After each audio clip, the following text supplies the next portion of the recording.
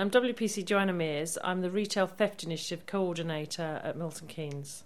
It's a scheme whereby we deal with young offenders, mainly, who offend by committing shop theft in a restorative justice-based approach.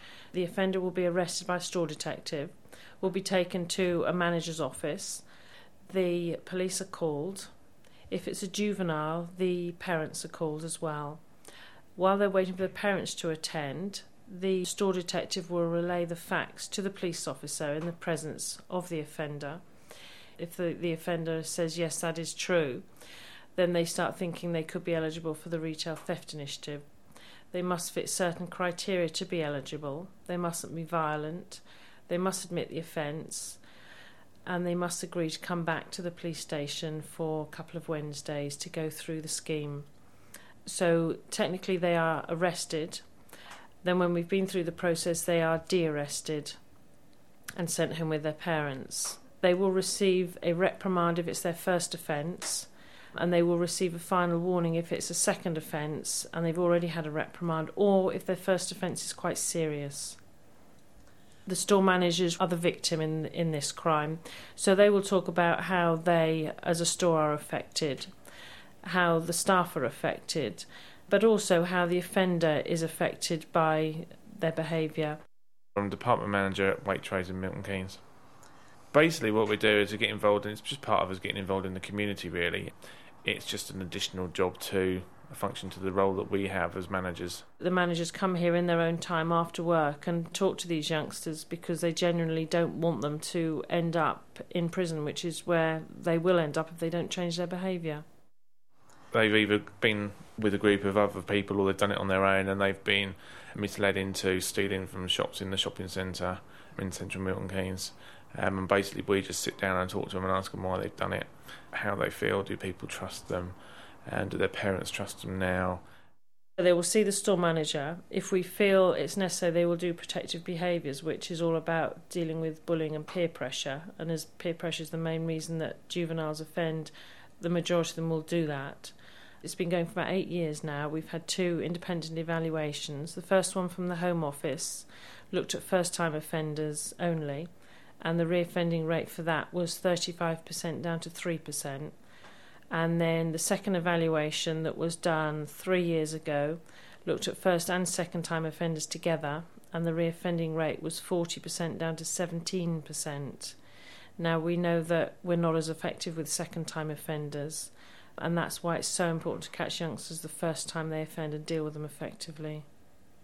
The restorative justice way of talking to people about who's been affected, how they've been affected, is really quite difficult because it can be quite painful, but it is very effective, and it finds the reasons behind their behaviour as well. Then we will go to the parent or supporter and say, what did you think when you got the phone call to say that your son, your daughter had been arrested for stealing? What went through your mind? What's been the hardest thing for you? When you talk about your mother crying her eyes out because she was so upset that you'd been arrested for stealing, that's hard, really hard. Roderick Hill, can I ask you, for what sort of offence is this thought to be suitable? We heard in New Zealand, I think the top 20% perhaps of crime was the area where restorative justice was introduced. Is there a general view about for what sort of crime and what sort of criminal this is suitable? Well, restorative justice itself sets out to be a flexible process that can be used for practically any type of crime. The Restorative Cautioning Initiative by Thames Valley Police dealt with crimes that were dealt with by a police caution, so generally the lower end of the scale, although there were some assaults that could be deemed fairly serious. So generally it can be used for any type of crime, but there are problems with certain types of crimes. For example, if you take something like the possession of cannabis or other crimes that are considered to be victimless, then where's the harm, where's the victim? Those kind of issues come out. Generally, we found that some of the more emotional conferences were ones where there was great harm in terms of an assault, so there was the greater damage there. If we take the Retail Theft Initiative, there's the issue of whether a corporate victim can be considered to be directly harmed in that kind of way. Well, Sir Charles, if you hadn't got the Retail Theft Initiative working on cases like the one we've just heard of in Milton Keynes, what would have happened to these young people? They would have, in those situations, just been given what was then called a police caution, and it was really just a telling off, and a very crude telling off, really described, sort of given a bollocking in police parlance until they cried. I mean, frankly, we know from basic theory about criminology that this is probably a pretty hopeless approach. Having said that... And ineffective, largely. Ineffective. They would come back, do it again. Well, the likelihood of them coming back and doing it again is a lot higher by doing that rather than something else, such as a restorative approach. And what are the chances then of them coming back a third time, at which point they really do get into trouble and might start having some sort of sentence? Well, it is quite high. I mean, we know that there is quite a lot of reoffending, and the key to reducing crime in this country is, first of all, intervening when people are starting off on a life of crime, or you found them doing that, and to intervene very effectively, you stop them in their tracks there and then, and that's where restorative justice can be very effective. So in the case we've just heard of, it's trying to stop people almost at the moment at which they start. Some people would say you should do more serious crimes where perhaps there's a physical assault on the individual. You're saying that even when it's shoplifting or whatever, this can work. Absolutely. I mean, it's a philosophy which can be applied right through the system and will work effectively anywhere in the system if it's done right. But there's only so much you can do about the serious criminals today. What we can do about tomorrow's future is really intervene now about those who might become tomorrow's criminals. And there's a huge amount we can do, and restorative justice, I believe, is one of the big drivers for that. Roderick Hill, how do you have to set up these conferences? Are they as easy as perhaps some people make it sound? You just get everybody involved, somebody from the store, get the parent involved, get a policeman, Bob's your uncle, it's all right. Well, it's slightly more difficult than that. Really, the point to consider there is that preparation needs to be involved. And one thing that our study found, that the more prepared people were, the more they knew that what they were going into, the more they got out of it. So really it is simple as bringing people together. It's bringing people who the key participants want to be there.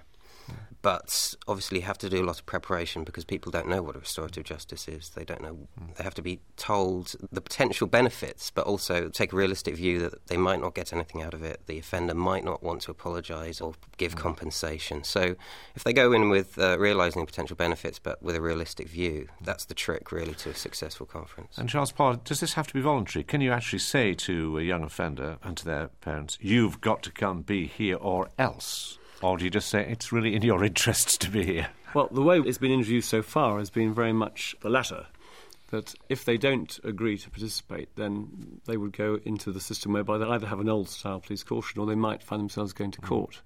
So there are a lot of incentives, and also the incentive of just doing something which is very fair and practicable is a big one too. But how about the incentive for you as managing a police force? How much time, resources is this going to take compared to, say, straightforward police caution, which presumably doesn't take very long at all? Well, in Milton Keynes, incidentally, the system there used half as much police resources as the previous system. So that was very successful, not just in reducing reoffending. So I don't understand how could it be half it? Because you're setting up the conference, they've got to go along, they've talked. Does that mean that out of sight when people are cautioned, there's a whole lot of paperwork that we're not aware of, which does take up a massive amount of time? Well, it was comparing police cautioning with going to court and previous police cautioning. And yes, there was a procedure. And this was developing a very streamlined way of dealing with it. So it reduced police bureaucracy. In terms of the Thames Valley mainline scheme we've been talking about, certainly it's more resource intensive, but policing is all about trying to reduce crime, trying to reduce reoffending and trying to help victims of crime to overcome the problems they face. And one can't underestimate this enough. As soon as you keep victims and communities and offenders apart, you create a huge adversarial culture in which no one gains. Bring them together, you will get much better outcomes, and the resources you put in, which are extra resources, will be paid redouble and redouble again in terms of the impact you'll have.